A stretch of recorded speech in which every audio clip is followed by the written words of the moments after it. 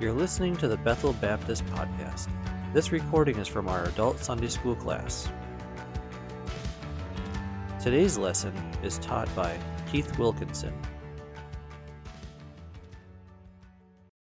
All right, well, if you don't already have your books open, your Bibles open to James, go ahead and turn there. We're going to be back in chapter 1 again today, looking at those first 12 verses. We've gone through the background of the book of James, and last week we got a start in going through the first 12 verses, really I guess maybe verses 3 through 12, and so that's why the handout looks really kind of the same today, in that we just started the first of those four components of considering it all joy, and so we're going to get back into those today, maybe do a little recap of 1, but then look at 2, 3, and 4, and then ask that question that's at the bottom of your handout, which is, why should I consider it all joy? And those are really the things that come out of those first 12 verses. So we'll read the first 12 verses, and then we'll get back into kind of where we were last week. And again, this is very, very casual, very informal. So if you have questions on anything as we're going through here, I think it would be, certainly go ahead and ask. We don't want you to wait until the end to try to get some of those questions answered. And maybe, I guess I really haven't done this in the past with regard to, be mindful that if you have a question on something, there's a pretty good chance somebody else has the same question. And so, go ahead and ask. Don't be bashful about that. I guess I always say the only dumb question is one you already know the answer to. So anyway, let's take a look at the first 12 verses of the book of James. Starting in verse 1, James, a bondservant of God and of the Lord Jesus Christ, to the 12 tribes who are dispersed abroad, greetings. Consider it all joy, my brethren, when you encounter various trials, knowing that the testing of your faith produces endurance. And let endurance have its perfect result, so that you may be perfect and complete, lacking in nothing. But if any of you lacks wisdom, let him ask of God, who gives to all generously and without reproach, and it will be given to him. But he must ask in faith without any doubting. For the one who doubts is like the surf of the sea, driven and tossed by the wind. For that man ought not to expect that he will receive anything from the Lord, being a double-minded man, unstable in all his ways. But the brother of humble circumstances is to glory in his high position. And the rich man is to glory in his humiliation, because like flowering grass he will pass away. For the sun rises with a scorching wind and withers the grass, and its flowers fall off, and the beauty of its appearance is destroyed. So too the rich man in the midst of his pursuits will fade away. Blessed is a man who perseveres under trial, for once he has been approved, he will receive the crown of life which the Lord has promised to those who love him. And so, as we mentioned, James, right out of the gate, he starts getting after it. There's not really any fluff here. Again, that introduction is very powerful, and then he's telling them to be completely joyful in the trials, really the trials and circumstances that they encounter, things that are happening in their life. And we talked about one of the main things maybe to take away in this first section is really the understanding that we are going to have trouble in life. There are going to be trials in life. Nobody is immune to trials. We're all going to have them. And it would do us well to be mindful of that. Again, some of that comes back to the modern health, wealth, prosperity gospel, all those things or even just the misunderstanding of what it means to come to faith in Christ. And there's this idea out there that give your life to Christ and everything's going to be fine. Your life is, you're no longer going to be a drug addict or whatever, and life from that point on is going to be all a bed of roses. And that's just not true. That is presenting a false gospel. That is presenting a false Christianity. And we have to make sure that we don't do that. And we see that all throughout the pages of Scripture. And so that should not surprise us. In fact, Nancy and I were just talking yesterday about some of the comments that you hear with regard to what's going on in Israel now. And people talk about that like they're just shocked that that's happening. And we were kind of looking at each other like, why would you be shocked?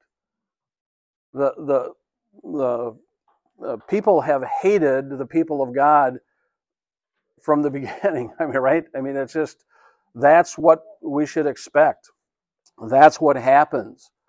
The reality for me is that it's surprising not more of that happens. Right? And so we need to understand that just in a biblical perspective, those are things that are going to happen. So we think about trials, that is a part of life. Kind of mentioning how that is testified to in all of Scripture. You can go back to Job 5:7. For man is born for trouble as sparks fly upward. Trouble is going to happen. It's a reality. From the moment we're born until the day we die, there's going to be trouble in there somewhere. This is a great thing to teach our children. We tend to think, or children tend to think, that nothing can happen to them, nothing bad's going to happen to them, right? They're invincible. You see this all the time with teenagers. Nothing bad's going to happen. Might happen to people that are old, but it's not going to happen to me. And we need to kind of get them into reality, right?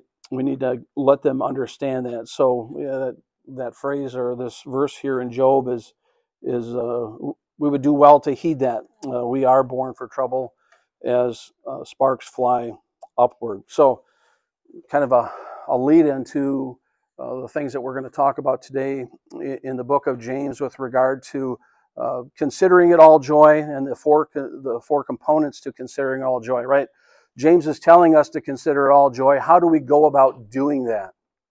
He doesn't leave us hanging there. He tells us how to go about doing that. So we want to start with that first point there. Have the right understanding.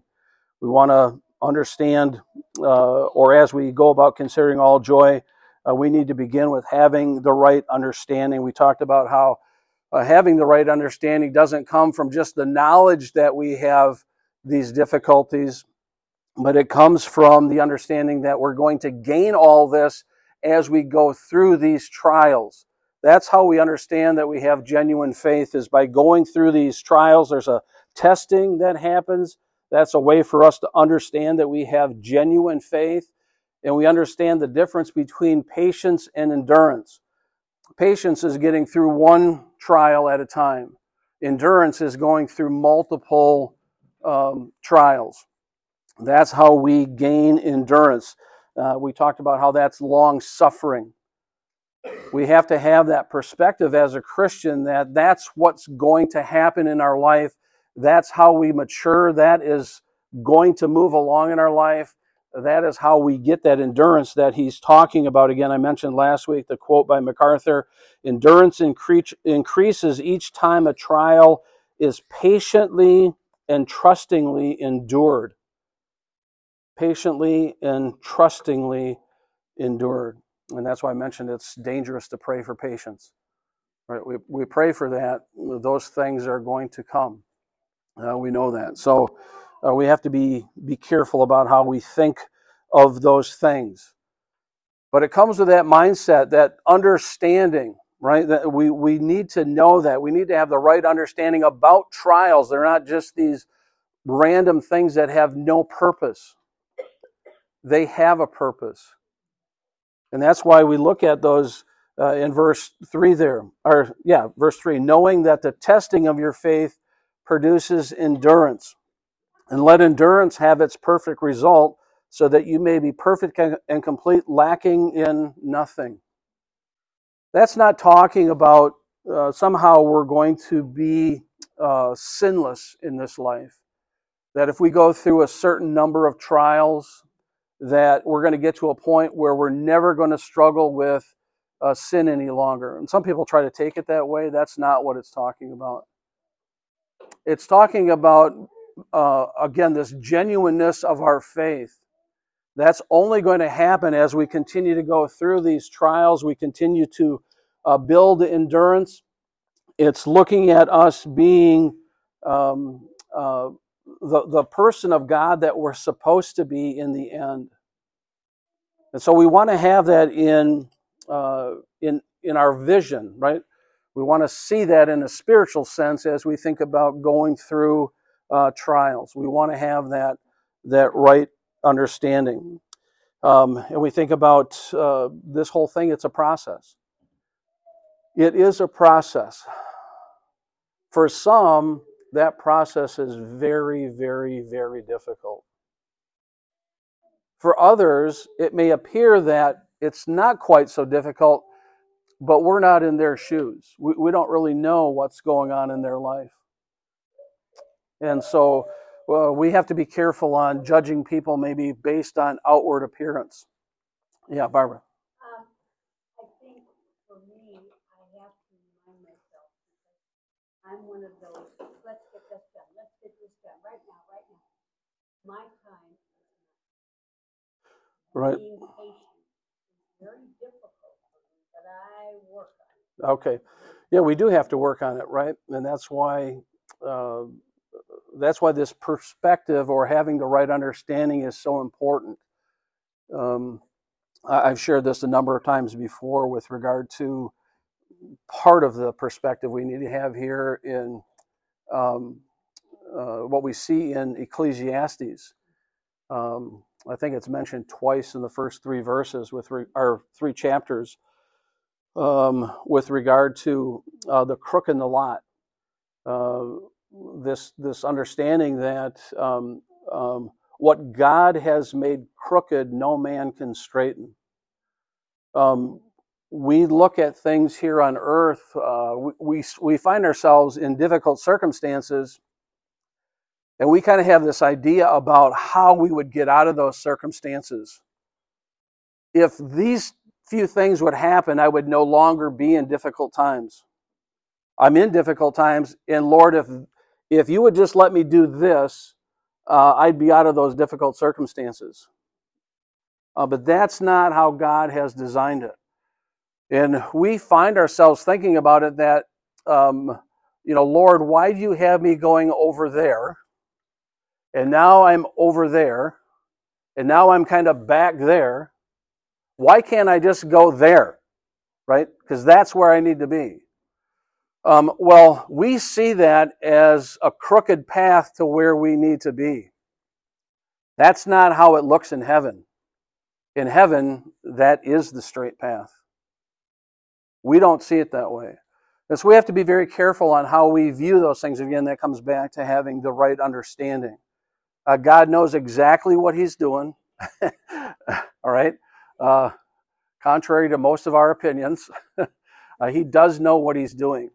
All right? So, and kind of what Pastor Kirk was mentioning this morning with Ruth. Nancy, you had something? Yeah, we would see them as trials, right? That's the Lord's design for us, and so we need to see it. That we're going to talk about that here in just a minute.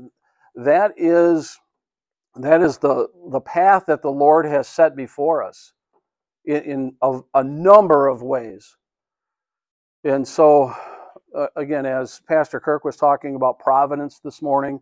You think about all these different things that are happening in the lives of various people in the Bible, and we see that.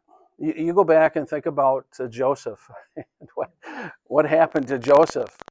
I mean, you look at his life in an earthly sense. He was all over the place. That would seem to be a very crooked path to us in a human sense. In a heavenly sense, that was a straight line to where things needed to go, right? And so we need to be mindful of those things. And again, that comes back to having the right understanding. And that, I think I mentioned that passage last week, which is Genesis 50:20, where Joseph finally responds to his brothers, right? They're trying to, talking about trying to connive your way out of trials, right? What are his brothers trying to do? Are they in a trial? What trial are his brothers in? What's that? They're facing Joseph. What's the bad thing with facing Joseph? They had tried to get rid of him, right? Now they understand that he's the one that can get rid of them, right? All he has to do is say the word and they're done. So what are they trying to do? What do they try to do in the end there in Genesis 50? How do they try to manipulate? They, actually, yeah. They try to invoke the name of their father by saying that he said something which he never said, right? So they are in a trial. They think they are. They're in a certain set of circumstances, and they are trying to finagle things to get out of that set of circumstances by invoking their father's name. Joseph knows none of it's true, right? And he's trying to reassure them that everything's going to be fine. They don't think that, though. Their mind is gone on some other direction. There's a lot you could talk about in that story. Really, it would be important as we think about our trials in our own life. When we get into trials, our minds go in all kinds of different directions about who God is and about His goodness. People doubt, right? They start doubting. I'm in this trial. I've been in this trial for a long time. Maybe something is wrong with my relationship with the Lord. Now, we don't want to throw that out, but immediately. But we've got to be careful on how our thought processes start to move forward. That's why it's so important to come back always to the promises of God, understanding what it is that He has already said and the promises that He's made, just like we looked at in Matthew 6 earlier today. Very, very important. Rachel, you had a question? Is this kind of like when trials happen? Is this kind of where we see the parable of the seed fall away? Oh, so Rachel's question is, would this be like the parable of the sower, the parable of the seeds, the parable of the soils, if you will, with regard to why people fall away? It can be. Because we do see that in the parable of the soils. When the worries of life step in, that's when things are choked out, right? So you do have that concept that's happening there in the parable of the soils. And so that would be one of the reasons James is writing to these people, to encourage them, to reassure them that they have not been abandoned by God.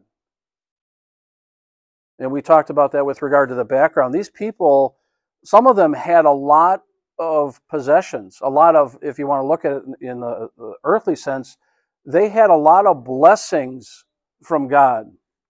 And now all of that has been stripped away. And so you have to, that's why it's really important to think about some of these things in the context of what's going on here in the sense of Judaism.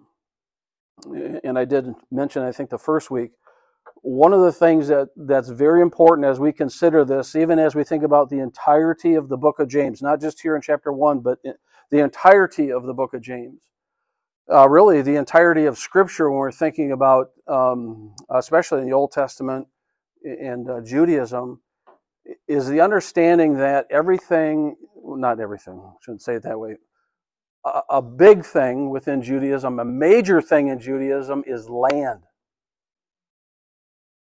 It's the land, right? It's kind of, don't you get it, stupid? It's the land. I mean, that's what it's about, right? That's why Abraham leaves the Ur of Chaldees to go to a land, a promised land. That's what Moses is trying to get them to. That's what Joshua is delivering them into. That is what Joshua is lecturing them about to make sure they keep, right? Even with regard to the kingdom. It's not about just having a king. It's about having a king that rules over the land, their land. Not somebody else's land, their land, right? And you think about that in the sense of, I'm getting way off here, but that's all right. You think about that in the sense of what's even going on now in Israel and what has gone on there for century after century after century. When you think about other empires, if you will, what do they always try to do? Take land, but are they taking just a small piece of land? They want it all. What does Israel want? Just their piece of land. They don't want Italy. They don't want Germany. They don't want the United States of America. They don't want China or Japan or whatever. They just want their land. That's it. Right? That's unlike any other emperor, ruler, king, whatever. It's always more land, right? But I just think that's very interesting. And so that's why we have to be mindful of that. For them, that's a huge component of everything, their land. It's what God has given them. God delineated what their land was, and that's what they want to keep. That's why it was frustrating for someone like Jonah. Jonah, you could make the argument that Jonah wanted the blessing of God to fall on Israel, not on Nineveh. Nineveh was not part of Israel, right? Why do you care about somebody outside of Israel? That makes no sense. The blessing is to be to us, right? So again, those are very important things to be mindful of. So as we think about the rest of James, I would encourage you to keep that in mind. That is very important as we think about these people that are not in their land. They are outside of their land.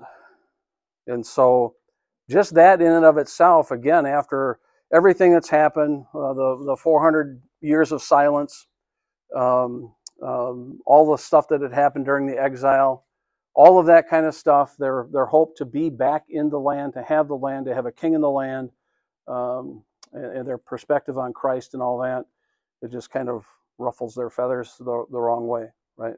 Mel? So their focus is on the earthly land, and it's going to be a heavenly land in eternity.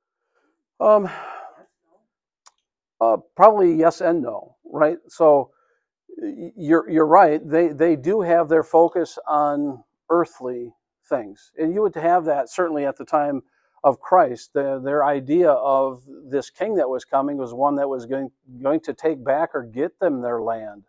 Right? They were going to throw out the Roman government. That was all going to be over with. You were going to have the king that was going to be here forever, the one to rule and reign forever, and life was going to be made right. It's not that way. Christ has been crucified. Certainly, these people all know the majority of these people would be believers. They have placed their faith and trust in Christ. They're learning about what this all entails.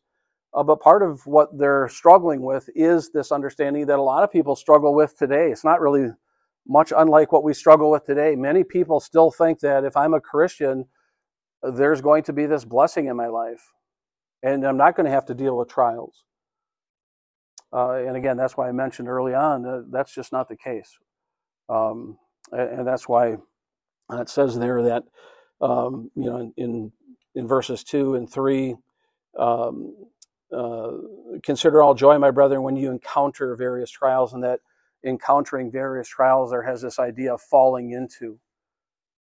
These things just happen. It's not something that you have done to yourself. It's something that just comes about by the providence of God, and we have to move through those things. So that's, again, the first thing we want to do is have the right understanding as we think about trials, an understanding that those things are going to happen. And one of the things that we want to think about as we were talking about, let's see if I have that here. Oh, here's part of the, maybe just kind of think about this quote with regard to having the right understanding regarding trials. It's not joy in the thing that is happening. It is joy in the final result that this thing is moving me toward. Right? People can go through some very horrific trials. So don't get me wrong. I'm not trying to sit up here and say that, kind of skip along through these things. That's not the case. Some of these trials are very horrific, but we need to be mindful of what that trial is moving me toward. It's not about that trial. Now, it's easy for me to sit here and say that when somebody's in the midst of that trial, but the reality is, to have the right understanding, we need to know that that trial is moving me toward something else. That's what our joy is in. Our joy is in the understanding that the Lord is moving me forward and He is making me complete. And He can't make me complete in the earthly sense. He can't make me complete without going through those trials. Right? There's a benefit to us in going through those trials, Mel. And that's because we have a faulty view of ourselves. Oh, absolutely. Yeah. We're less sinful than we are. God needs to show us, no, this is what you are. Right, yeah, exactly. Yeah, Mel's saying that we've got a faulty view of ourselves, and that's true. And so, again, that comes back to, that's why we've got to be careful when we evangelize. Many people, again, will portray Christianity as something where you then have no difficulties, that we can't do that. That's it's lying. Make it simple. It's lying. Yeah, Jerry. It was interesting. I was having a conversation with my sister several weeks ago. My siblings, none of them believe.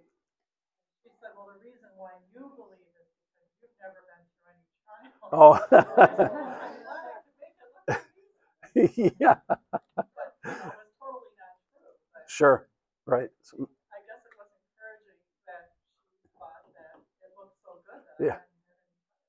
And so if anybody needs any advice on trials, go see Jerry. No. That's good. That's a good comment on how people perceive what we have or have not gone through. That's exactly what the devil said about Job. Sure. Right. Yeah. Yep. So watch out. Yeah. That's right, Ed. Yeah. That's what the devil says. Yeah, that's good. Yeah, we think about, I've talked about kind of the past with regard to seeing this all throughout Scripture. That's why it's important to look at, say, Hebrews 12, 1 and 2. Therefore, since we have so great a cloud of witnesses surrounding us, let us also lay aside every encumbrance and the sin which so easily entangles us, and let us run with endurance the race that's set before us, fixing our eyes on Jesus, the author and perfecter of our faith, who for the joy set before him endured the cross, despising the shame, and has sat down at the right hand of the throne of God. I say this in the sense that we think about all of those people that are then referenced after this, the hall of faith, if you will. They didn't get it immediately either. They didn't understand God's purpose or plan in all these different trials they went through, but at the end of their life, they understood. That is there for our benefit. Right? So when we struggle with going through trials and thinking, I just don't see where this is even heading, go back to all of those people in the Old Testament who didn't get it, but they eventually got it. Right? That should be an encouragement to us. Yeah, Libby. Verse 2 itself is an encouragement. Jesus is our first example. Yeah, amen. Because he had to go through the cross, but he was looking beyond it. Correct. Amen. Yeah. Yeah, that's why that verse 2 is so important, because in trials, yeah, if we're looking at, certainly Christ is the example, but if we're looking to ourselves to kind of, what would you say, pull up our bootstraps and get through it, a bad idea. Yeah, true.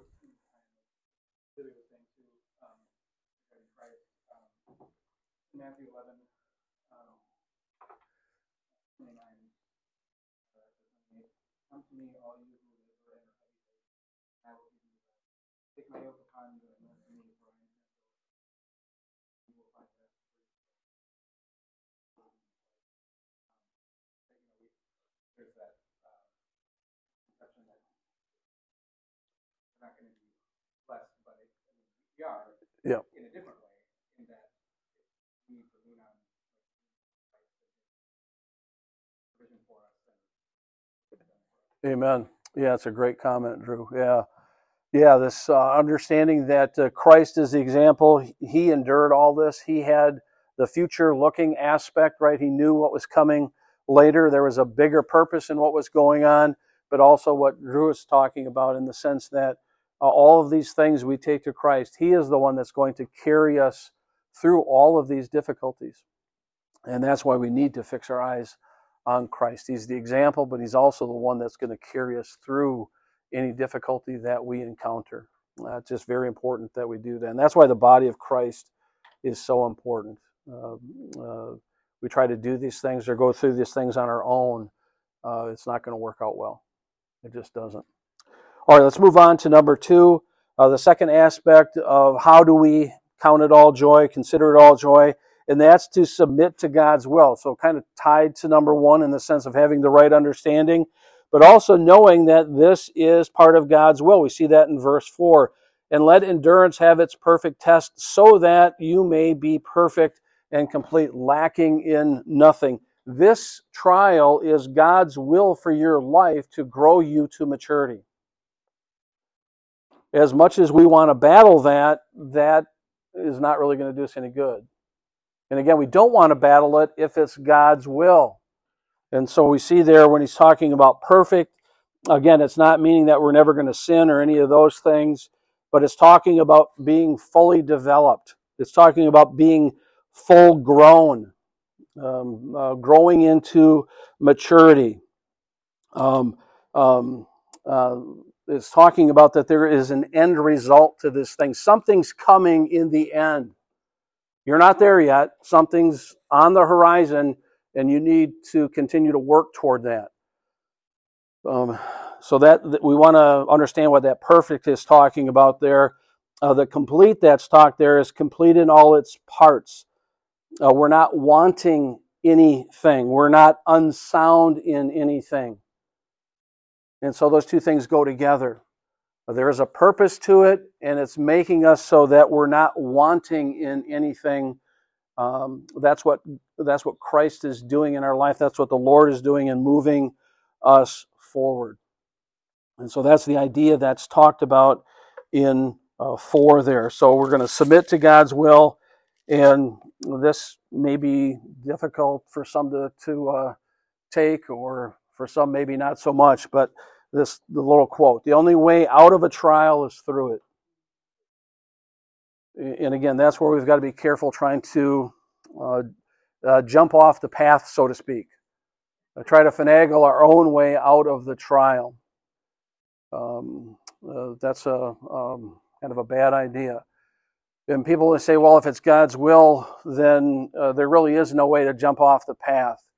I would probably disagree with that to some extent. And I say it with regard to this. And you see this all the time. This is why I caution parents with regard to how they deal with their children. And so you see this with kind of jumping off the path when a child gets into trouble and the parent is always there to dig them out of trouble.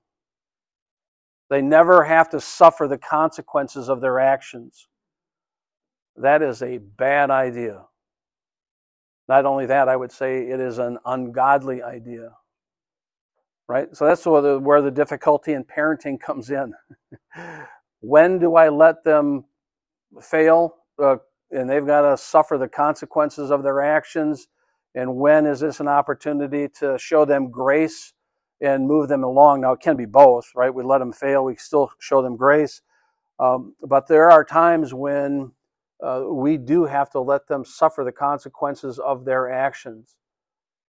Probably, for me at least, one of the easiest examples, and that comes from being a chaplain down at the prison, would be just in simple things where there were guys that would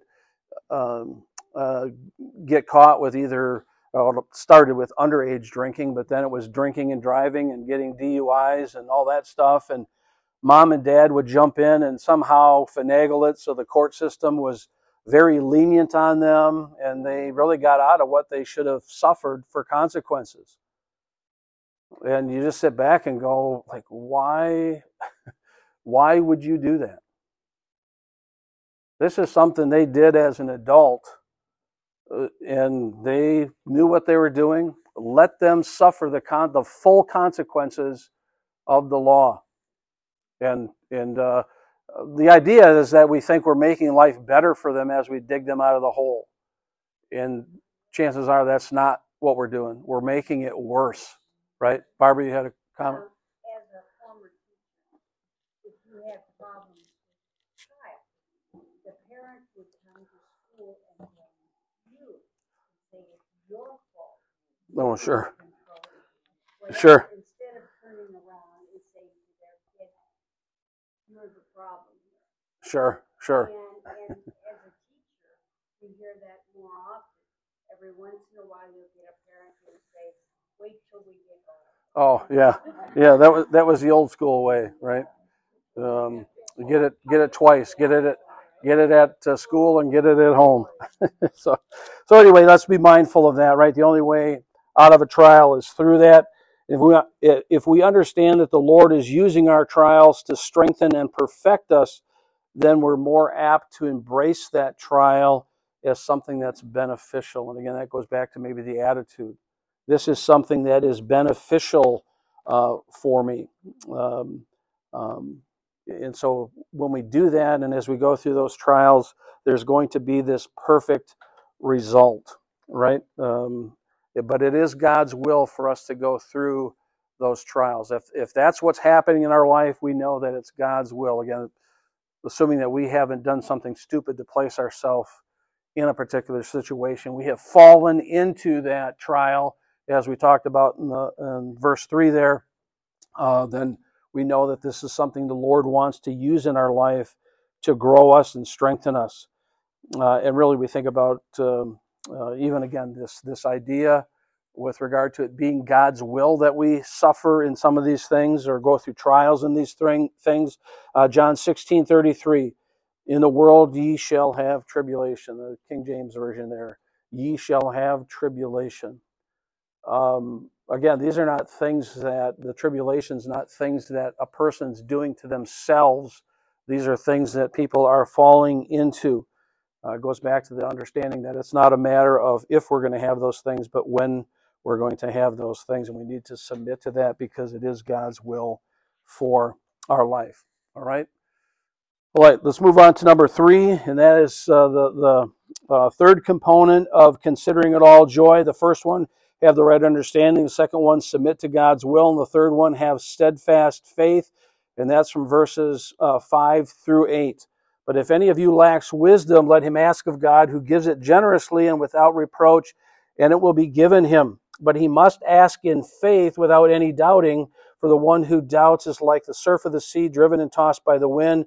For that man ought not to expect that he will receive anything from the Lord, being a double-minded man, unstable in all his ways.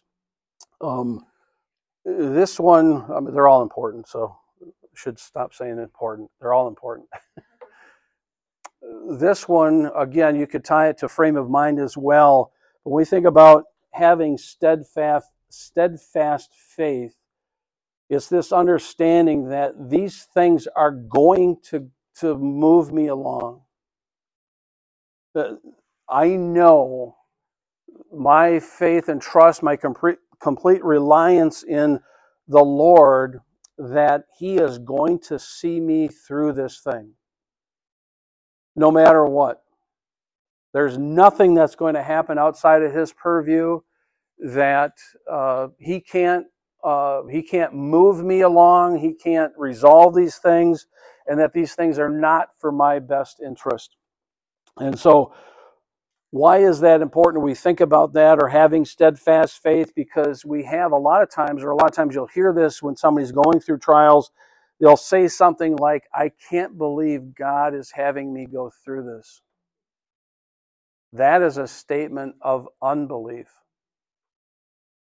And that's why it's so important that we think about what is in verses 5 to 8 here. And again, that whole thing comes from having spiritual wisdom with regard to what God has already told us or promised us in His Word. When we know that He has promised that we're going to have tribulation, then it should not shake our faith when we're actually in those things. It does not destroy our view of who God is or our reliance on God and His goodness in my life. And so that's why we need to make sure that we have this steadfast faith. And steadfast, let me say it this part, steadfast faith does not or is not feelings driven. Right? Again, when we think about my pleasure or lack thereof with circumstances, my feelings about a circumstance does not dictate whether or not God is in it, or my relationship with God. And so we've got to be very careful there, because again, that's getting back into this old Middle Eastern thought, which is if my life is skipping along, God is pleased with me. If my life is not skipping along, then God is displeased with me. And again, that's just an idea that comes out of really emotions. Kind of looking at life in earthly circumstances, so we have to be careful to stay away from those things. Turn to Proverbs 3. This should be a familiar passage, I think, to most of us, but it's always good to go back to this. Talking about steadfast faith and how we need to employ that. Proverbs 3, starting in verse 5. Trust in the Lord with all your heart, and do not lean on your own understanding. In all your ways acknowledge Him, and He will make your paths straight. Do not be wise in your own eyes, for the Lord, fear the Lord, and turn away from evil. So even as we think about moving through trials and exercising faith, having steadfast faith through those trials, again, that's where we need to be careful to not turn to the wisdom of ourselves. And many people do that in the sense of somehow God has abandoned me, God is not moving in this situation, it's not going fast enough for me, I've got to try to finagle something to get myself out of the situation. And certainly with regard to that steadfast faith in Proverbs there, it includes prayer. We definitely need to pray as we're going through trials. There's nothing wrong with asking God to help you understand why you're going through a particular trial or difficulty. That is certainly fine. We just don't want to move in the direction of then trying to place blame on God for things that are going on in our life, in the sense of that being negative or being unprofitable in our life. It is interesting, people think about exercising faith as just kind of sitting back and letting whatever happen unfold. And that's not true. And so as we think about trusting in the Lord, exercising faith, in Proverbs 3, 5, and 6 there, you're really talking about kind of a command in that sense. Trust in the Lord with all your heart. Again, it's not a suggestion. It's something we need to do, something we need to employ. And so we need to think about that. We also think about John 14:13. Whatever you ask in my name, that I will do, so that the Father may be glorified in the Son. And so There's nothing wrong with asking. There's nothing wrong with asking to be taken out of a trial. Maybe you think you've learned the lesson you need to learn, but it's asking the Lord to help you to understand what's going on in that trial. What is it that you need to learn in that trial? Again, we need to ask. The verses here in James, back to James, it tells us to ask, but in 5, but if any of you lacks wisdom, let him ask of God, right? If it's according to God's will, then he is going to give generously and he's going to give without reproach. So that's why we shouldn't be afraid to go before God and ask him for those things. He's going to give to us generously. That means he's going to give to us unconditionally. He's going to give to us liberally. He has a readiness of heart to do that for us. That should give us tremendous joy to know that that's his disposition to us. Again, we're going to go through that trial. He's going to carry us through that trial, but he's going to also help us to understand what is going on, why we're going through those things. It may not be immediate, but he will. And he's going to give without reproach. What does that mean? What does it mean that he's going to give without reproach?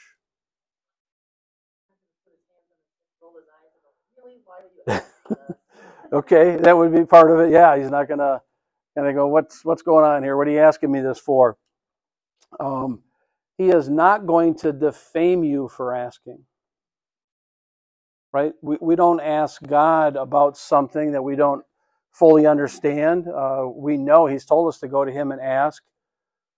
He doesn't respond by telling us that we're a fool for asking. Right? When we come with him to him with a humble heart and we want to know what's going on, he does not respond to us by telling us that we're idiots, that we're fools. Why are you so stupid? None of those things. He does not do that. He will never do that. That should be encouraging to us in approaching the Lord during trials or in trials, right? He's not going to chide us for asking. How dare you ask me that, right? He's not going to do that. And he's not going to defame our character as we ask him. He's not going to disparage us as we ask him. All right? God wants to give his children we saw that again in the Matthew passage. He wants to give his children what they need, but we must come to him with the right heart and in faith. It's not based on our worthiness. None of us are worthy, right? None of us are worthy. He wants us to come and ask. And so there's no scale of worthiness or significance with regard to the extent of a trial. So we're in the same trial, for argument's sake. Drew and I are in the same trial, and I'm asking to understand about the trial and move me through the trial. Drew's asking all those things, and in a week's time, Drew is out of the trial, and 3 months later, I'm still there. Well, it must mean that he loves Drew more than me. I just got something else to learn, right? Drew's not more worthy than me or vice versa. There's just something else that's going on, right? So we need to understand those things as we ask and ask in faith. Again, we must fully trust in God's character and in his promises. Here's something that maybe you want to write down or think through or whatever. With regard to fully trusting in God's character and promises, we have to say this part of it is that when we don't fully trust in his promises or we don't fully trust in his character, our requests are both worthless and offensive because we're not asking out of faith. We're asking out of our own selfish desires. And so we have to be very careful when we think through these things. Again, when I talk about fully trusting God or fully trusting his character and his promises, that really means if we're not doing that, then we are doubting. And the doubting that's referenced here in verses 5 through 8, in this where it's talking about driven and tossed by the wind, it really has this idea that we're opening ourselves up to every kind of goofy doctrine that there is that's out there. And people, I was in a trial, and I stood on my head for 3 days, and I said these prayers backwards, and I got out of the trial. So you should do this, right? It's not the way it works. That's not the way it works. There's no kind of gimmicky thing to getting out of trials. And when we doubt, that's the kind of stuff that we're opening ourselves up to, is kind of all these different kind of goofy thoughts and ideas, really just man-centered type stuff. And so we've got to be very careful with those kinds of things. One way that we can get into trouble in the area of doubting is thinking that my circumstances are bigger than what God can handle, or thinking that my circumstances are so minuscule that I shouldn't bother God. Both of those are bad. Both of those really show a misunderstanding of God, and really a misunderstanding of what James is saying here. It doesn't matter what the trial is, the bigness of it or the smallness of it. We should go to God in those things, fully trusting that He knows exactly what's going on and He's going to move us along in those things. Yeah, Josh. So when Jesus was getting upset and saying that you can have a mustard seed and this can happen, is that the same as trusting God here?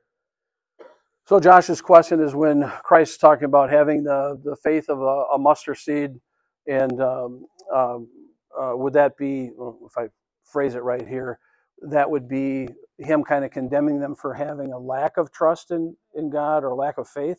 Yeah, because you said to write this down, that we don't fully trust in God, our requests are worthless and offensive. Yeah. So is that the equivalent of our faith there, what he's talking about? Well, certainly it's an indication of where our faith is at, right? So if we don't fully trust God in a particular situation, then we would be acknowledging that our view of who God is. We're not fully trusting in Him because of certain things. Now that can play out in many different ways. I mean, that plays out not only in trials, but just in the way we walk through life. And it could be not necessarily a trial, right? It could be, I'll pick an obscure one. It could be somebody who has a desire to be married, and they want to be married now. And they're going to do whatever they can to be married now. They are not willing to wait for God to provide their spouse for them. That would be a lack of faith, right? So it's not necessarily tied to a trial, but it's tied to a real life circumstance. I think I've shared this before. A pastor I had in Louisville always talked to the young kids about this in the sense of dating. We'll talk about that later. Anyway, the issue, I guess, that he would talk about with regard to dating is that because it would always come up, how do you know who you're supposed to marry, blah, blah, blah, blah, blah. And certainly the conversation would be with regard to you need to marry another believer to believer. But he would always comment and say, this is how you find out who you're supposed to marry. You chase after God, and as you're chasing after God, you're going to eventually bump into somebody else that's chasing after God. That's just the way it works out. Okay? Do we trust God in those things? Do we trust that God will actually provide us a spouse if it's God's will for me to be married? Maybe it's not God's will for me to be married, right? I mean, I know it's God's will now because I'm married. But those are things that we have to think about. So I don't know if that answers your question. It's kind of how it can be tied to trials, but it can also be tied other things, and do we fully exercise faith in that way? Yeah. I have to ask, if we only view trials as something, when we're going through it, as we're experiencing it, is it always something negative? Can it be something positive? Say that again. Is a trial only something negative when we're going through it, or can it be something positive? Let's say, for instance, I was digging in my garden and found a pirate's treasure. Right.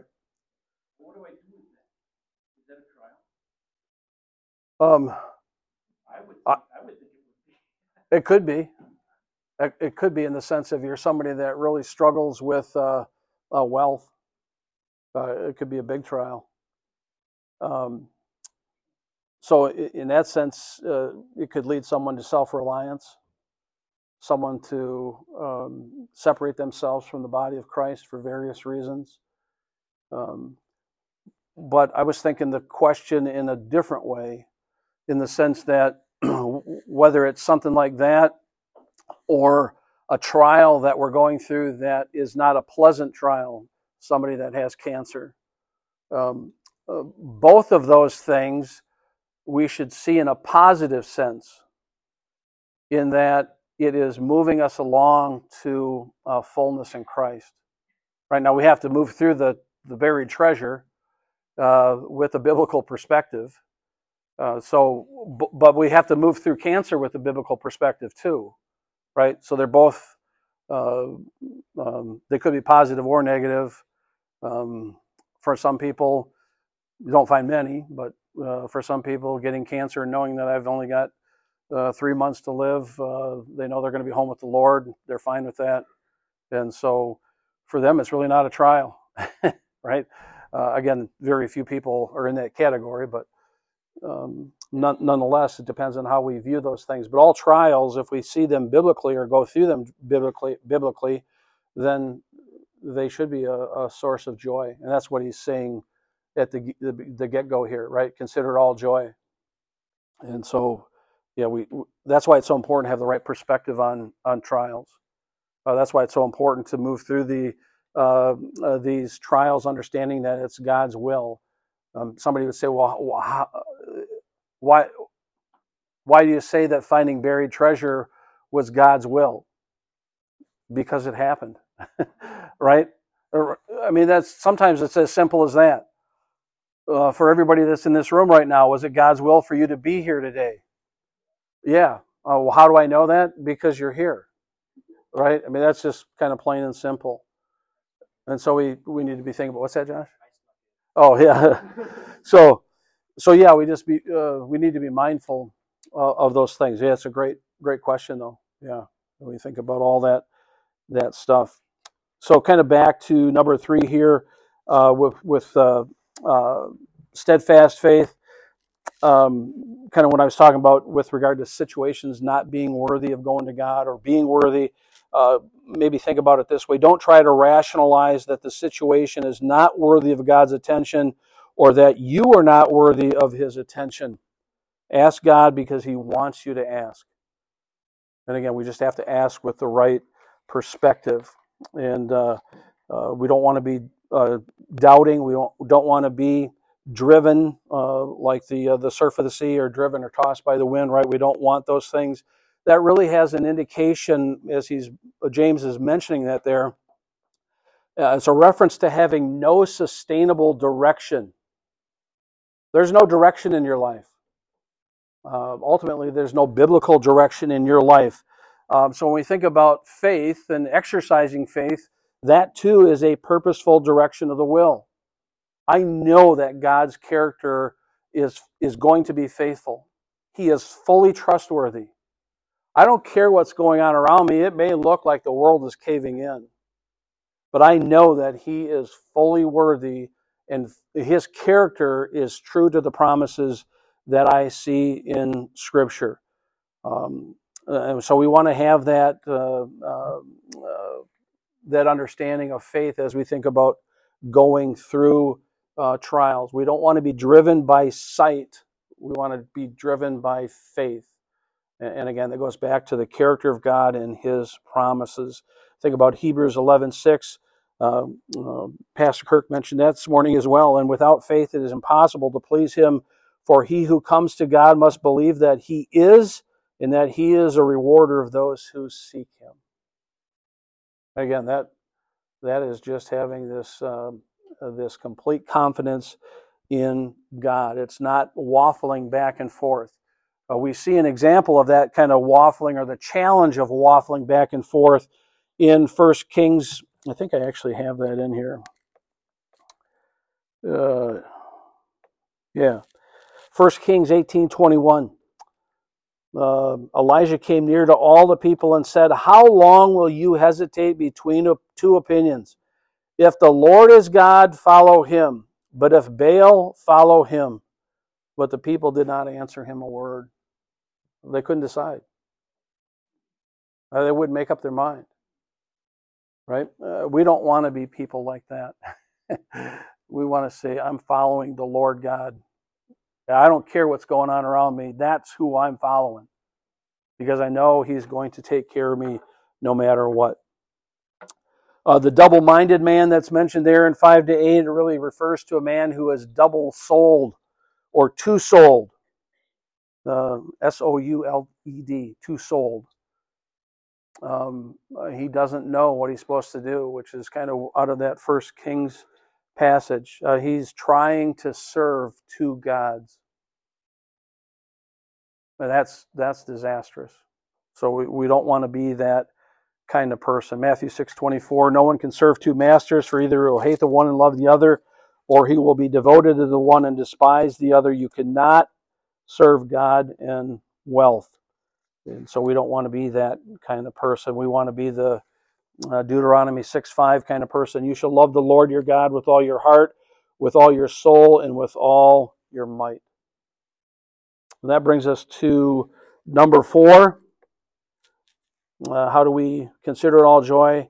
By being humble about who we are. We need to have a humble spirit. In what we see here, there are people in this audience that were of humble circumstances. They didn't have much.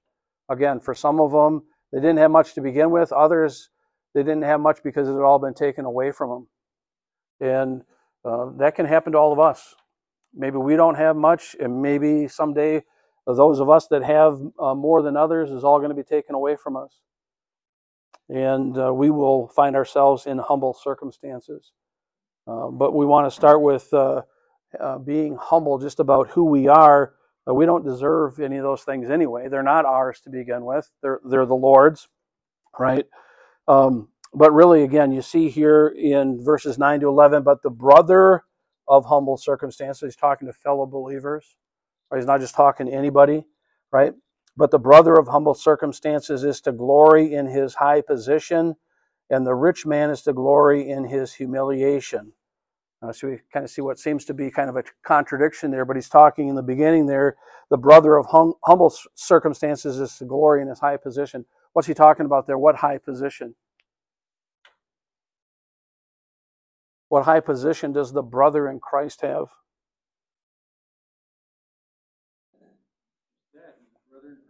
He's a brother in Christ. Yeah, he's saved. And what does that mean? I kind of referenced it at the end of the service in Ephesians chapter 1 there. We have an inheritance.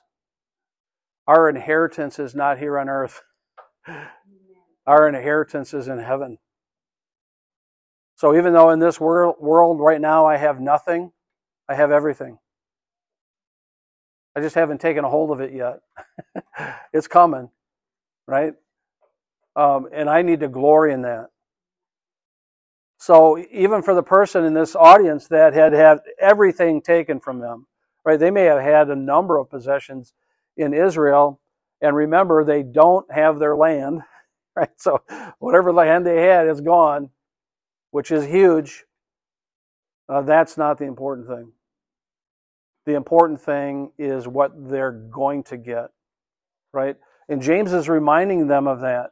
And that should humble us in the sense of it really doesn't matter what's going on here on earth. I don't get those things in heaven because of my wealth or lack thereof here. It's based on the glory of Christ and what He has done. That's where my focus needs to be. And the same with the person that has a lot. The person that has a lot needs to understand that his wealth, his riches, his whatever is not going to get him anywhere. It doesn't buy him salvation. In fact, he could lose it at any time. But while he might have stuff, it doesn't matter. That's not what is going to buy his salvation. He's not going to get to take it with him. But he starts out here talking about those that have nothing, but the brother of humble circumstances is to glory in his high position. He has this inheritance that's waiting for him. And the rich man is to glory in his humiliation. Again, this idea that you had a lot and you lost it all. You were humbled by losing all that you had that's here on earth. And that doesn't matter because the benefit is in what is to come later on. Again, being fully developed as a Christian. And MacArthur's commentary talks, just this initial part, he says, talking about 1 Corinthians 4:13, where it talks about being the scum of the world, the dregs of all things. He said, he may be considered the scum of the world, the dregs of all things in the eyes of the world, but in God's eyes he is exalted. He may be hungry, but he has the bread of life. He may be thirsty, but he has the water of life. He may be poor, but he has the eternal riches. He may be cast aside by men, but he has been eternally received by God. Right? That's the perspective that we want to have. And again, this comparison between the person who has nothing and the rich man is just this understanding that whether we're well off or not, it doesn't matter. Whether we're well off or having nothing, we still rejoice in the reality that our position is not one of our doing. It's what God has ordained for us and then what is to come. When he talks about glory here in his humiliation, he's really talking about this idea of being loud-tongued about it. We're expressing that to people. Yes, we have nothing. I don't really care because the Lord has my inheritance is in heaven.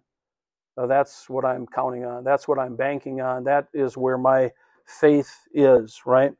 And so that's what he's getting at here when he's talking about that in verses 9 and 10. Even in 11, for the sun rises with a scorching wind and withers the grass and the flower falls off and the beauty of its appearance is destroyed. So too the rich man in the midst of his pursuits will fade away. It's just an indication again that we don't bank our hope on riches. They hold nothing for us. And as easily as we got them, or as maybe for some as difficult as it took us to get them, they can fade away with a breath. And so we shouldn't rely on those things. We rely on Christ. Or maybe we'll end with this. For the poor man, his lack of things should keep him focused on the eternal. For the rich man, the understanding that there is no eternal value in what he has should also keep him focused on the eternal. It doesn't matter which one you are. The focus needs to be on the eternal. All right? Questions? Nothing? Anything from the kids this morning? Still awake? All right, good. Let's pray. Father, thank you for this time this morning. Thank you for, again, these initial verses in the book of James and how challenging they are. We know that we need to understand these things because it's your will for us to understand these things, and then help us to rightly apply these things to our life. Give us the grace to do that. Help us to encourage one another to do that. And may we continue to fix our eyes on our Lord and Savior, Jesus Christ. It's in his name we pray. Amen.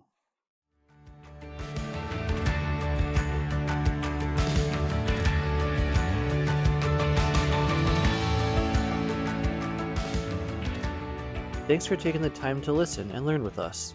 We hope that next time you'll join us in person.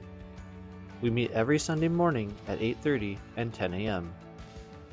In addition to our traditional worship service, we also offer Sunday school classes for children and adults, as well as childcare services in our staffed nursery. For more information about Bethel Baptist Church, please visit our website.